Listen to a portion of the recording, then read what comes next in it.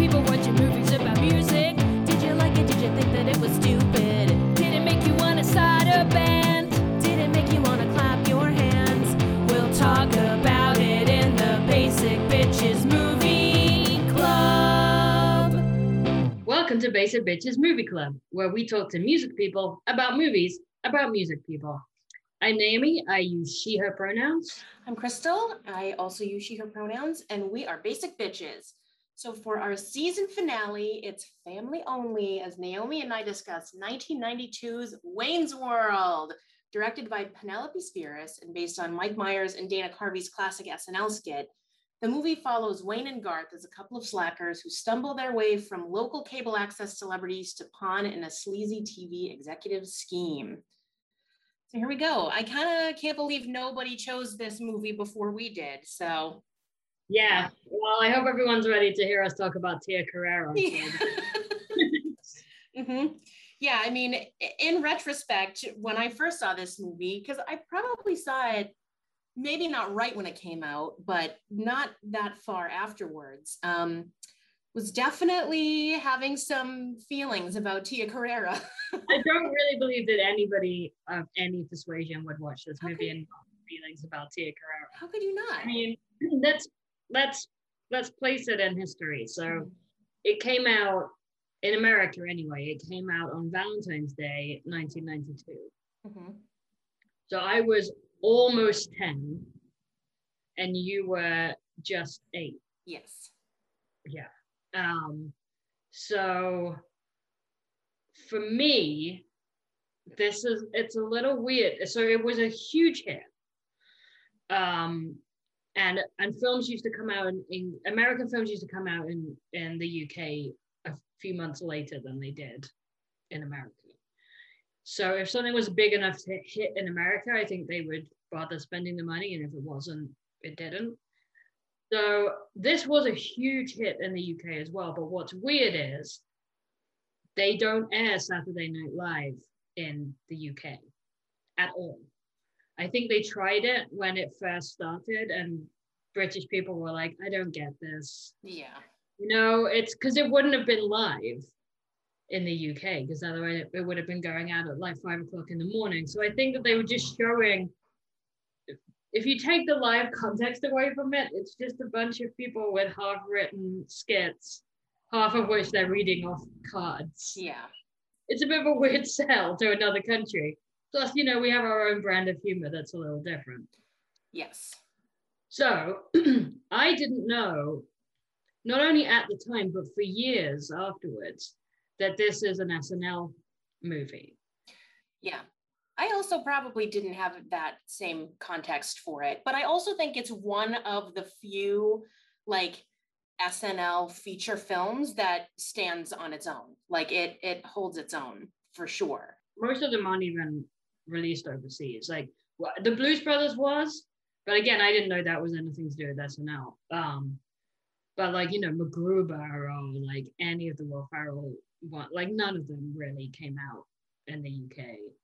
And Wayne's World, they confused me further, because what they did do, and I actually double checked this on Wikipedia because I was like, did I do this? I did not. It really happened.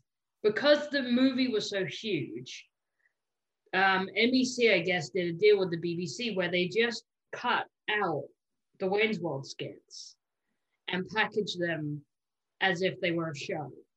So like, you know, midnight on a Friday or whatever it was, Wayne's World would go out for 10 minutes. And that was it. There was nothing else around it.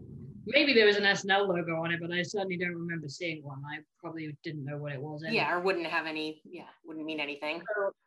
So I didn't see this movie in the theater, but I think I saw it as soon as it was out on VHS. And like, so I was probably 10 or 11 by that point. I do remember being very confused about that.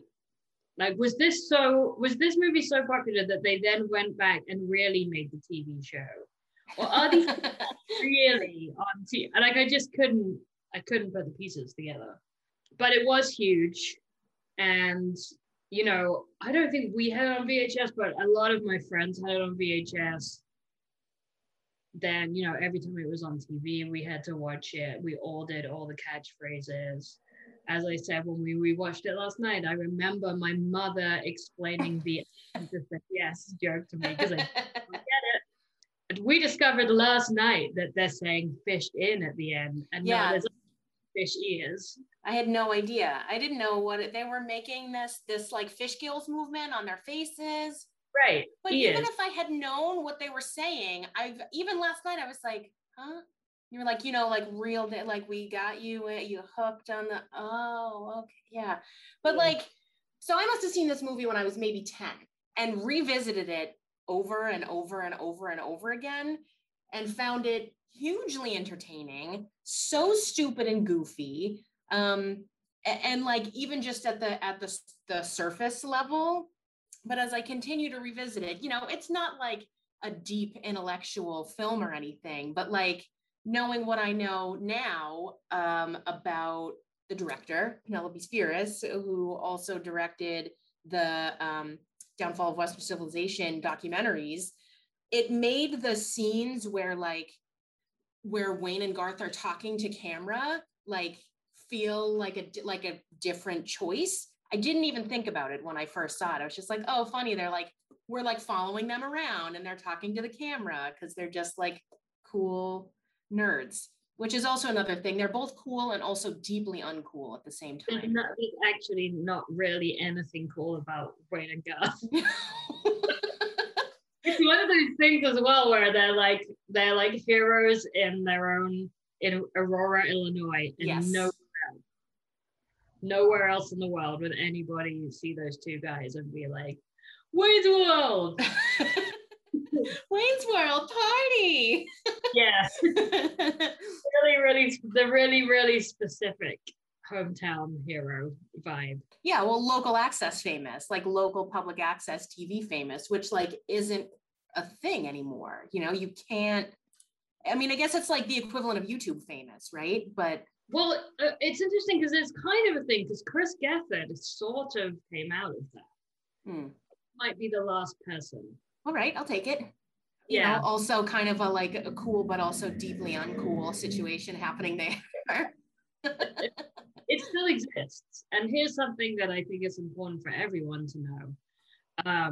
Certainly in Brooklyn, all you need to do is go to the public access station with a disc with your thing on and something that proves you live in Brooklyn. And they will put your shit on TV. Yeah. They'll put it on the TV at 3 o'clock in the morning on Tuesday. But you can be on TV in your local area very, very, very easily. It's something I've did multiple times. Because public access TV also doesn't exist in the UK. So that's another very American. That was another thing that I was like fascinated by, like the idea that you could be on TV in your hometown somehow. Seemed very magical to me and seemed like absolutely something I would have done. I guess you're right. It is a precursor to YouTube, but like just so much more innocent. Yeah. Well, I remember when we were thinking about doing Good Morning Bitches, when we were starting out at the beginning of the pandemic, we're like, you said we should do some kind of a morning show.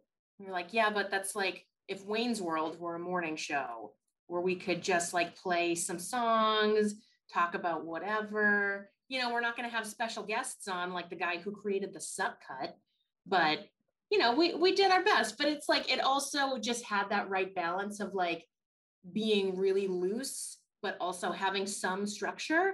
They had segments, they had some things. We should probably just say to anybody listening that hasn't seen Good Morning Bitches, it's all on our YouTube channel, and a lot of it's also on our Instagram, on like Instagram TV or whatever the hell it is. But we basically at the beginning of the pandemic started doing this at one point 3 times a week. So gradually reeled it in. Yeah, this Wayne's World was definitely something that was influencing that whole idea. So do you, after watching this movie or from your experience watching it, are you a Wayne or a Garth, do you think?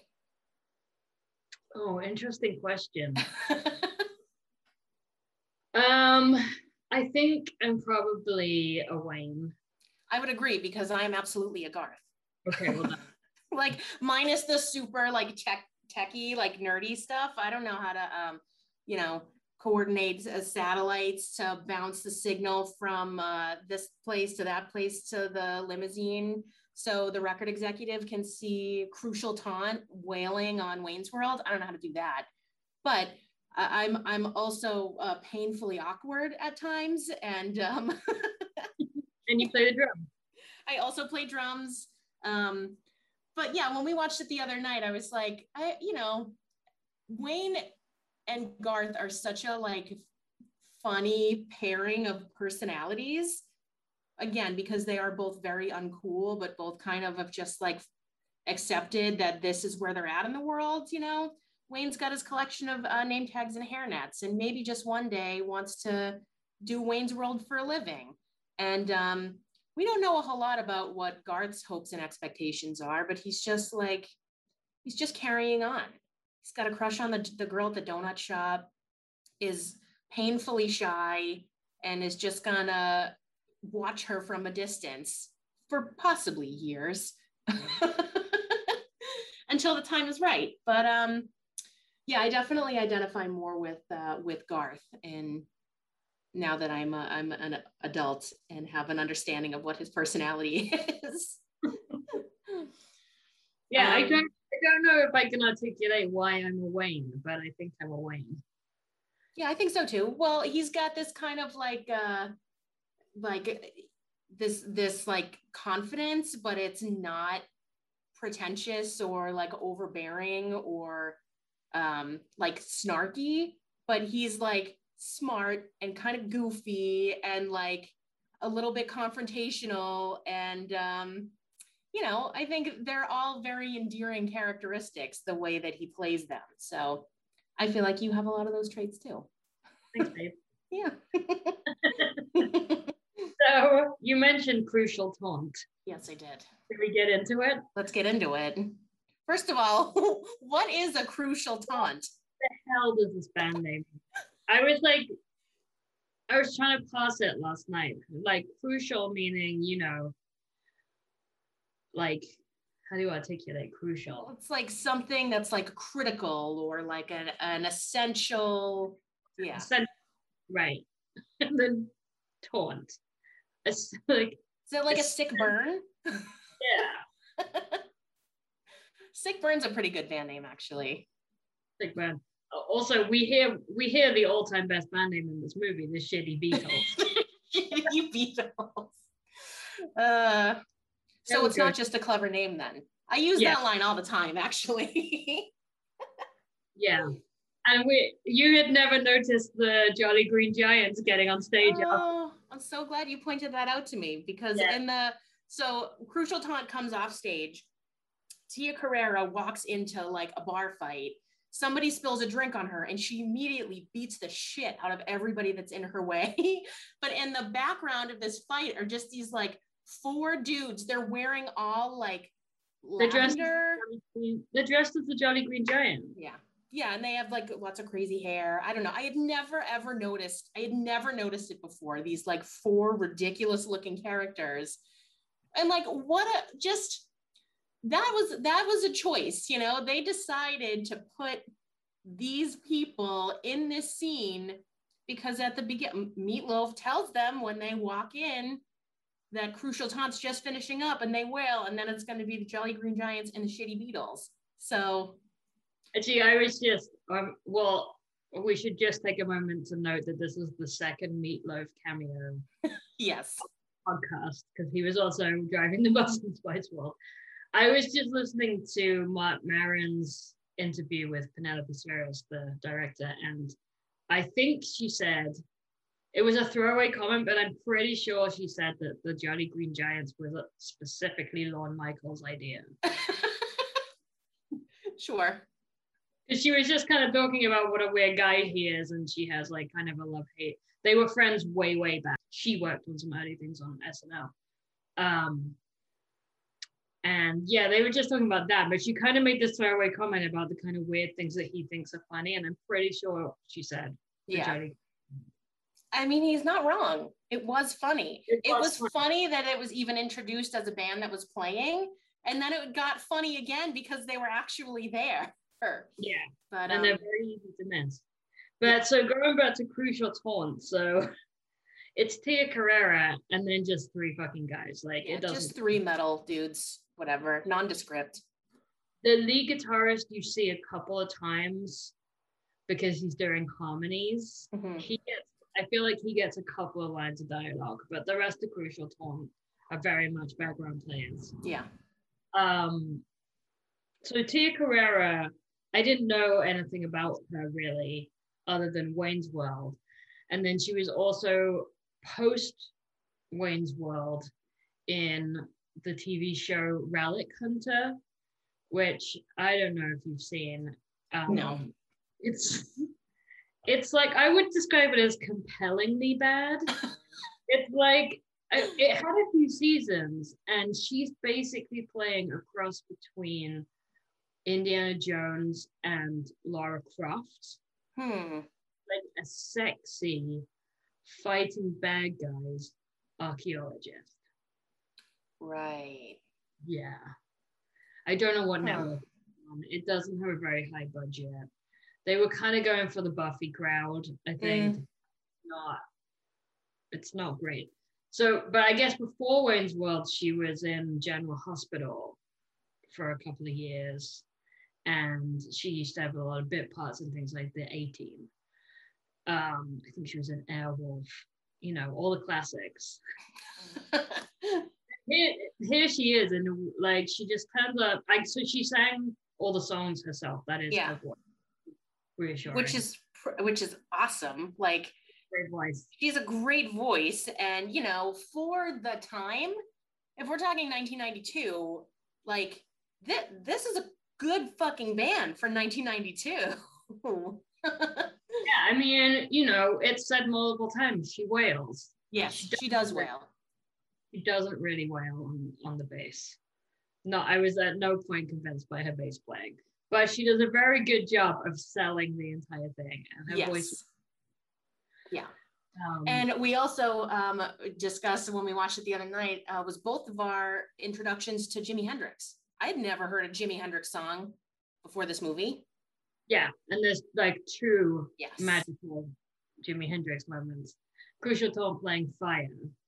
Which is our introduction to Cassandra and Crucial Taunt. And then Garth and his Foxy Lady moment. Yes, both iconic. Both iconic. I mean, the soundtrack of this movie, we can get into the soundtrack in a minute, but Crucial Taunt played two big covers. Yes. And their cover of Ballroom Blitz, which I don't even know who did the original. I've only ever heard that song as a cover, really. And I think the Crucial Taunt version is probably the best. Just gonna say it. Yeah, I mean, it was released as a single. I actually saw it on 7-inch once, and I didn't buy it, and I don't know why. Wow. I remember that the other day. Why did I not buy that? It was like at a yard sale. It was probably like $1. That's amazing. And then there's 2 original songs.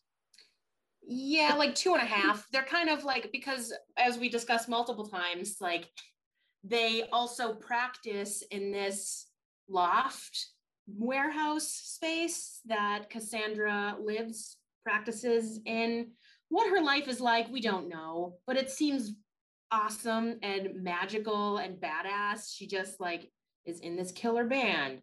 She's got a cool loft in Aurora, Illinois. I don't know. It's because they're always talking about like, I'm going to Chicago to shoot the video with Benjamin. Yeah. There's no explanation. There's a bit where she was like, she missed the show because she was working at the club. Was she working at the club, or was she playing in the band at the club? Yeah, or is she like the house band at the club? Like she does music. Like music is her full-time thing. So much so that she can charge people $5 to come to her house and watch her and her band practice. Yeah. What life is that? That sounds amazing. I mean, basically, Tia Carrere gave us very, very, very, very wrong expectations for what adulthood could be.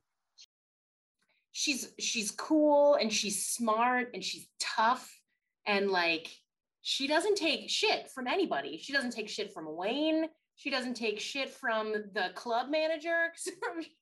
After Wayne like makes an ass of himself introducing himself to her, she's like, I gotta go talk to the club owner. He's trying to dick me out of some money. And then she's like, bye. And we're like, what?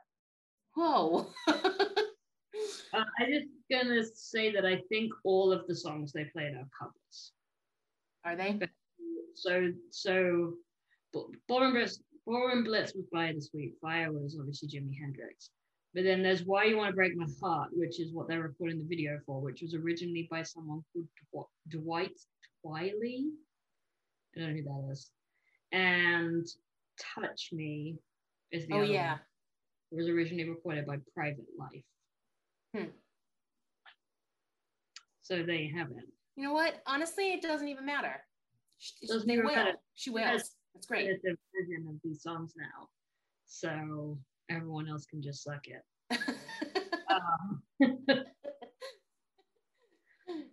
Yeah, I did. I also like, I mean, she is just unbelievably hot as a human person.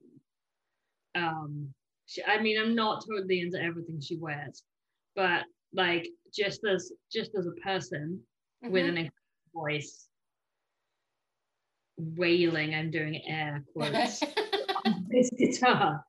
She's just a phenomenal presence. So I say that because I feel like I'm already disqualifying what I'm about to say next. But I also thought it was notable that she was a straight woman in a band that guys were actually like into. I don't know, straight women in bands, feel free to come back on this. Boys never hit on me when I played shows. And that continues, but I think we're pretty... Yeah, we may have established different reasons for that now. Yeah, I mean, guys would come over to talk to me about equipment. I would get that. Or like offer advice. Always love that. Always, right. What about having a bass player is my favorite one. No, never. Wow, thanks. I'm gonna change everything. Right. Now. Yeah. I had never thought of that before. Right. And like, I'm willing to accept that maybe some of these nerds coming and talking to me about pedals was their attempt at like. I mean, possibly. Wayne doesn't do that. No. He, like, somewhat charmingly, but not very smoothly, it's on her, irrespective of the band. Like, he loves the band and he thinks she's cool, but he doesn't make it about the music. Yeah. And I think that's, like, sadly quite notable. Mm-hmm. And does make me think that this movie was not written by anybody who's ever been a woman in a band. But again, Tia Carrere doesn't look like most women in bands. Yeah. But yeah, I mean, it is cute the way that Wayne kind of he tries. He's like, this seems impossible, right? Like, she's a babe, she's in a band, she's a fucking badass, she could kick my ass at any minute. But he still goes for it, and he's still like, he knows he says this dumb thing about everybody kung fu fighting, and then he immediately knows that it was like a very stupid thing to say. And she knows it too, but then he still says like, can I call you? And she says, yeah, we got flyers at the door. She's like, fucking power move. Amazing. On the flyer. Well, I don't think she did. She's like, you can't call me, but you can pay $5 to come to my place and watch me play in the band. Amazing. But then he also learns Cantonese, so he can talk to her and tell her she's pretty in Cantonese. And then they have that hilarious conversation on the rooftop about his ex-girlfriend and her self-esteem issues and how he feels partly responsible for her terrible behavior. It's really cute. Yeah, it's a really good conversation.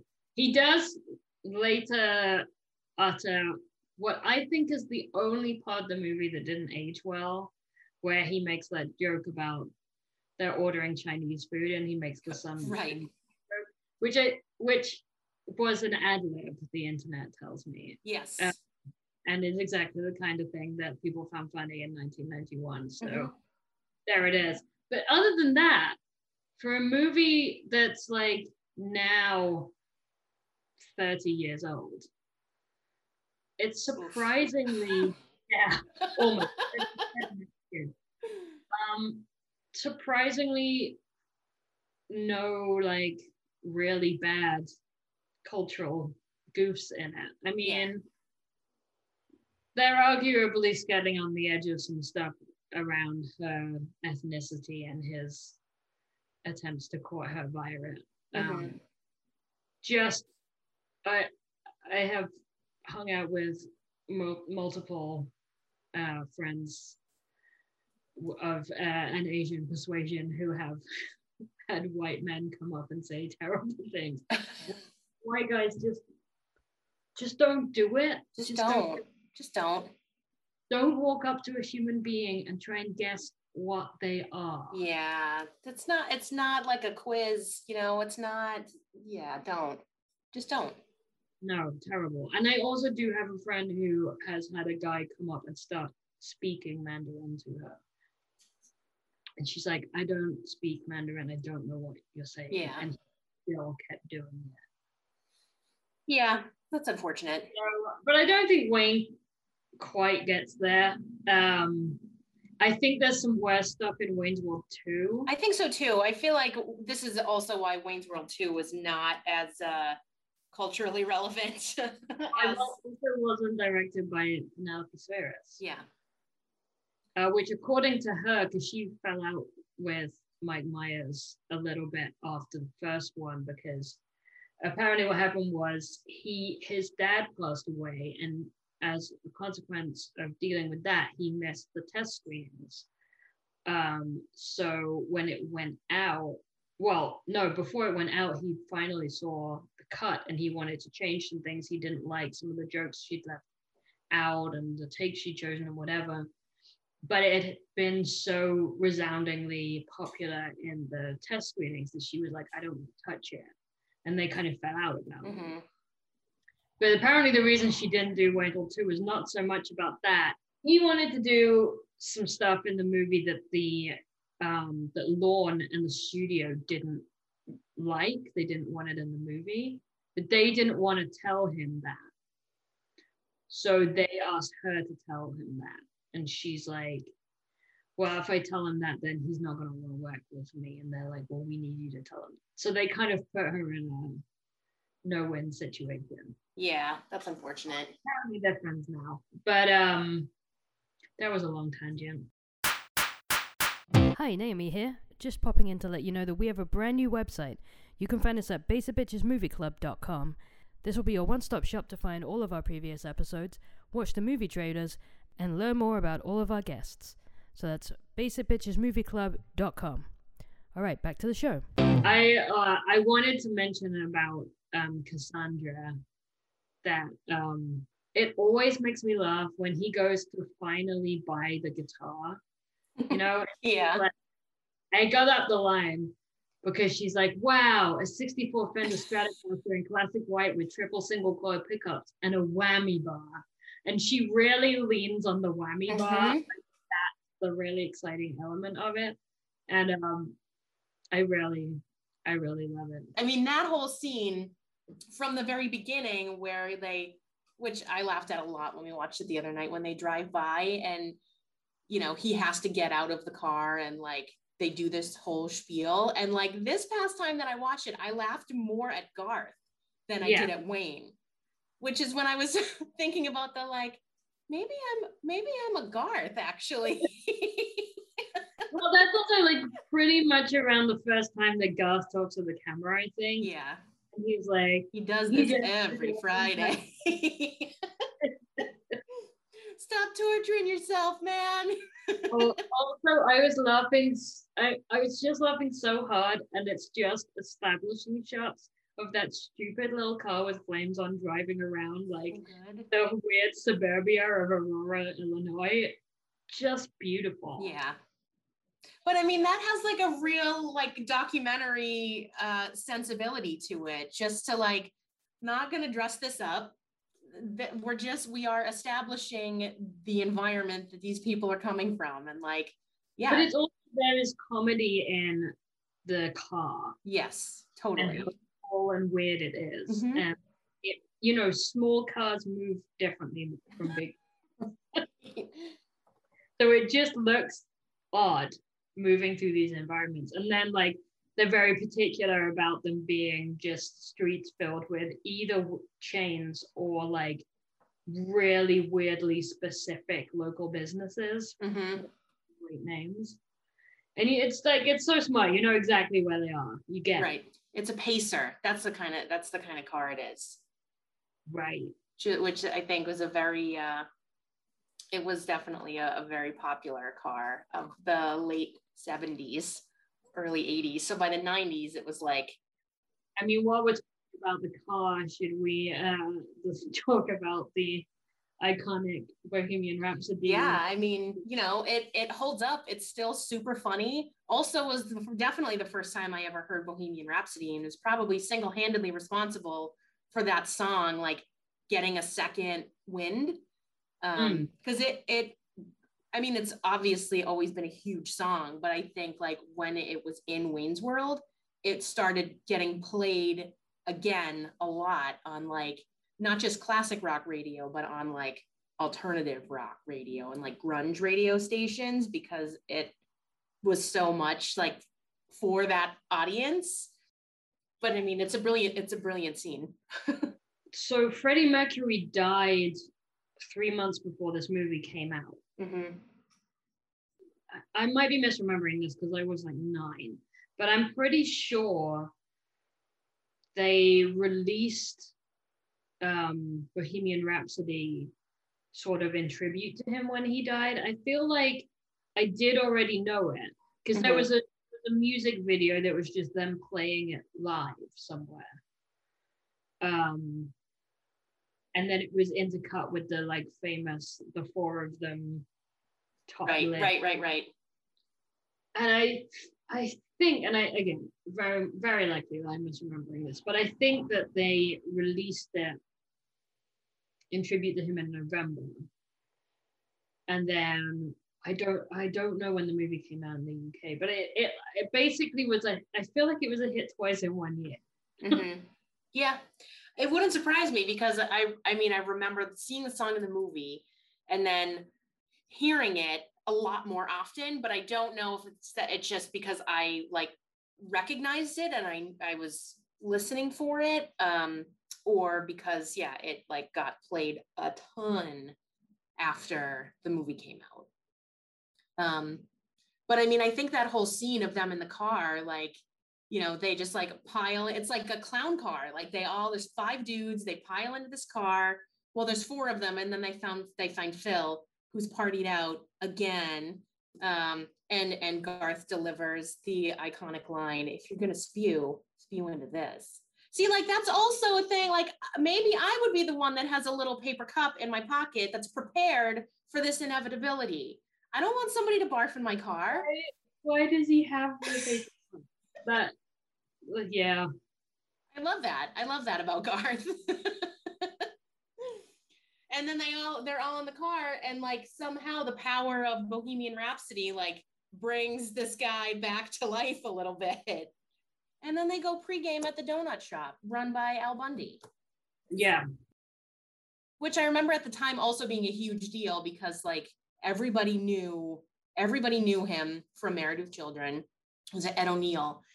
And then he shows up in this movie as this like psychotic donut shop guy who's always freaking out all the customers, talking about murder and stuff.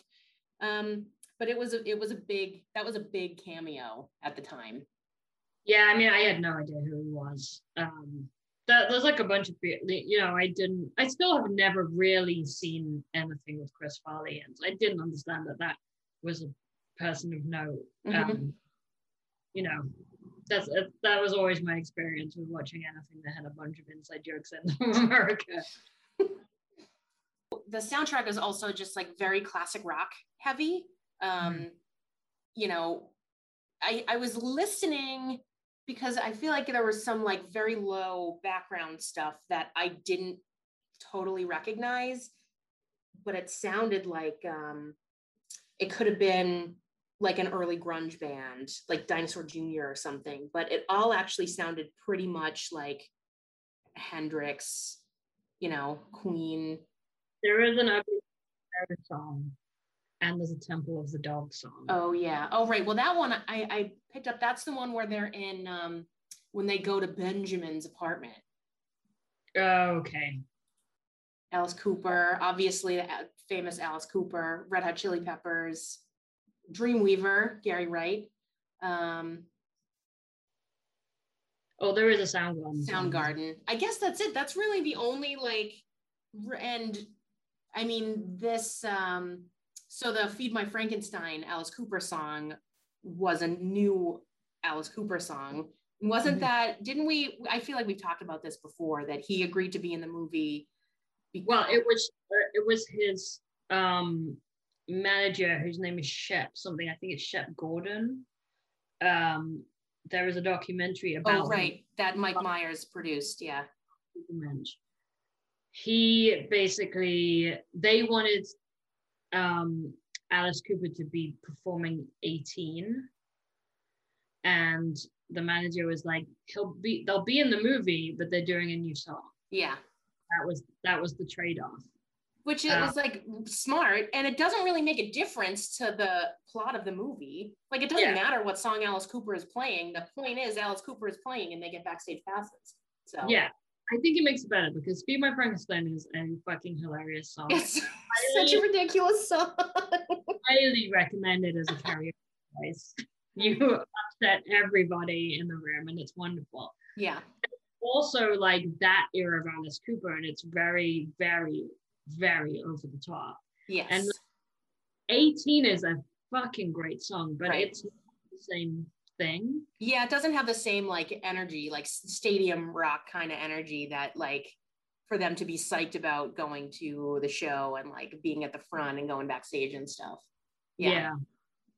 So I think it was the right choice all around. Yeah, I agree. And like the Alice Cooper appearance is so good and also like so memorable.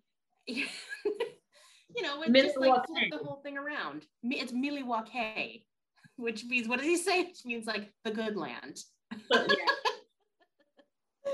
Oh, and it's just played so well. And like, that feels like, it's just that certain kind of humor where you walk in, you expect it to be one thing. You've just seen Alice Cooper like jump out of a skeleton torso and sing this ridiculous song.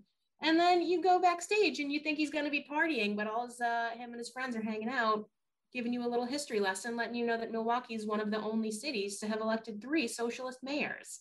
Mm-hmm. Thank you, Alice Cooper. I feel like that probably is why he was like back. I mean, famously, want to believe that. Famously a big fan of golf. Mm-hmm. That's true. Yeah. Yeah. Does this guy know how to party or what?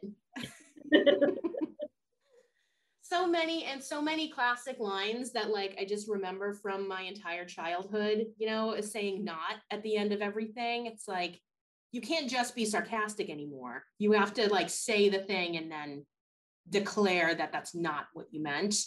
You know. Also, did you know that? I did not know that. Like, I feel like I do that a lot. Mm-hmm.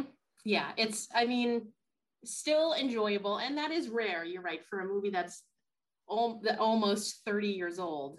Wow, that's insane. That feels crazy to me, but I know that it's true. But it was a movie I watched so much when I was a kid, and I think like probably, shaped a lot of my humor in terms of like things that are just willfully like silly and goofy, and the like idea of kind of rooting for the underdog.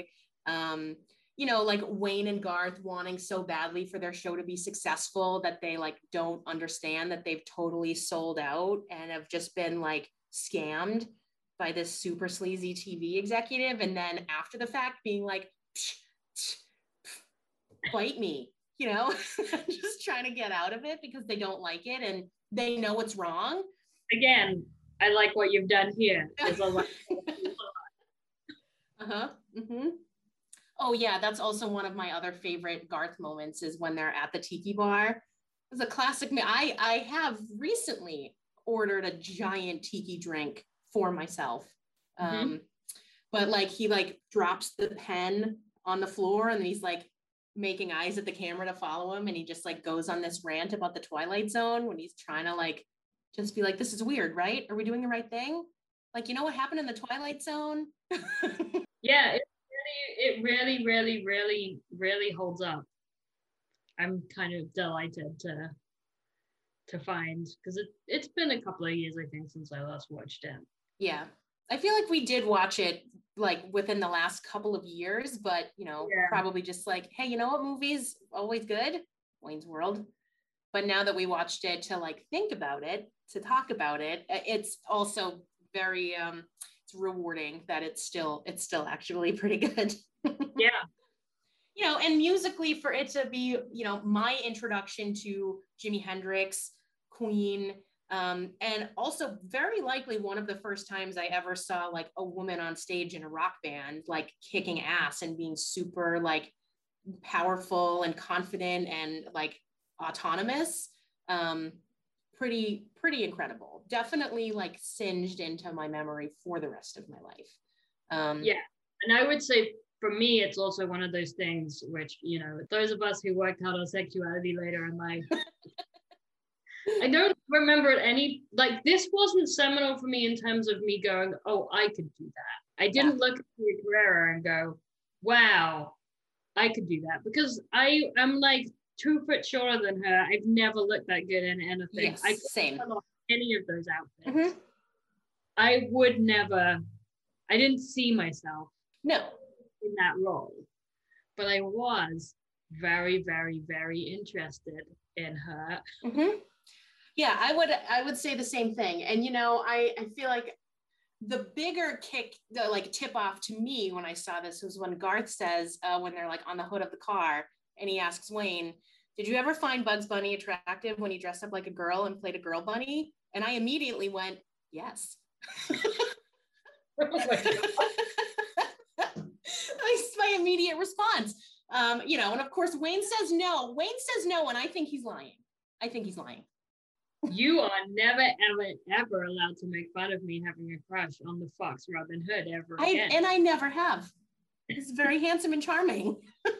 Some might say I do that. So maybe we learned we all learned some valuable lessons from Wayne's World that have only become clear to us much later on.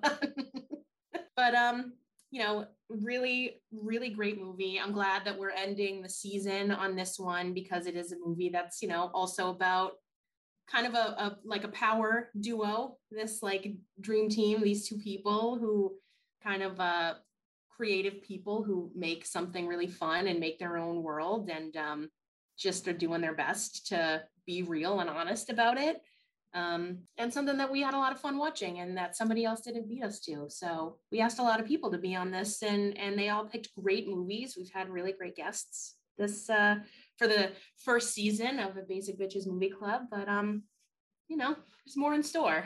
Yeah, I mean, this is the point where we usually ask the guests what they're up to and where people can find them. I guess we should say that so this is the end of season 1 of Basic Bitches Movie Club. We're going to take a couple of months off, but we will be back with a season 2. We're already making a couple of plans. Plans might be stretching it. We have some ideas. And, in the meantime, we are also a band ourselves, Basic Bitches. You can find us pretty much everywhere. We put out, as some of you should know, like this podcast was inspired because we put out a record on January 1st this year. Just pointing out, it is this year for everybody working on their end of year lists already. Right. Basic Bitches Go to the Movies, where we wrote songs about a specific list of movies that we watched and responded to.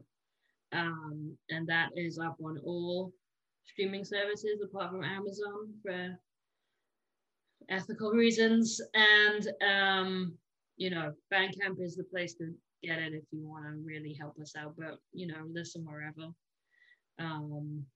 We also have older records. We're starting to play shows. Yeah, I was gonna say we have some shows coming up. Yeah, pretty exciting. We played 2 shows already, and in August we're playing with Desert Sharks on August 20th. Desert Sharks, Free to Kill and Ugly, and then August 27th we're playing with Creek and Kills. The August 20th show is in Brooklyn or Ridgewood, technically Queens. And the 27th is upstate at Accord, New York. But if you find us on social media, you'll be able to find all the details of those. And we're working on a new record right now, so hopefully get that out to you probably early next year, I would guess, at this point. Yeah, and for a sneak peek of all the new material, just come to the show, because we have like all new material to play at shows now, because we haven't played anything for anybody in a year and a half, so it's pretty exciting. Mm-hmm. But well, hey, great job, good season, crushed it. It's been pretty fun. I am as people may or may not know, I'm not a huge fan of podcasts generally, but I think this one's good. I wonder why you think this one's good. I don't know. I mean, my criteria are, I have pretty high standards, I like a focused conversation. I like interesting guests. I like some humor, but some thoughtfulness. I don't like a lot of rambling. And I think we do a pretty good job of all of those things. So I think so too. So I guess we'll leave you for now. And if you haven't listened to every episode, there's now 12 for you to go back and listen to. We will be back probably in the fall. Mm-hmm. Party on, Wayne. Party on, God. You've been listening to Basic Bitches Movie Club, produced by us, Basic Bitches. If you would like to know more about us, please visit basicbitchesband.com. And don't forget to review, rate, and subscribe to this podcast on your provider of choice.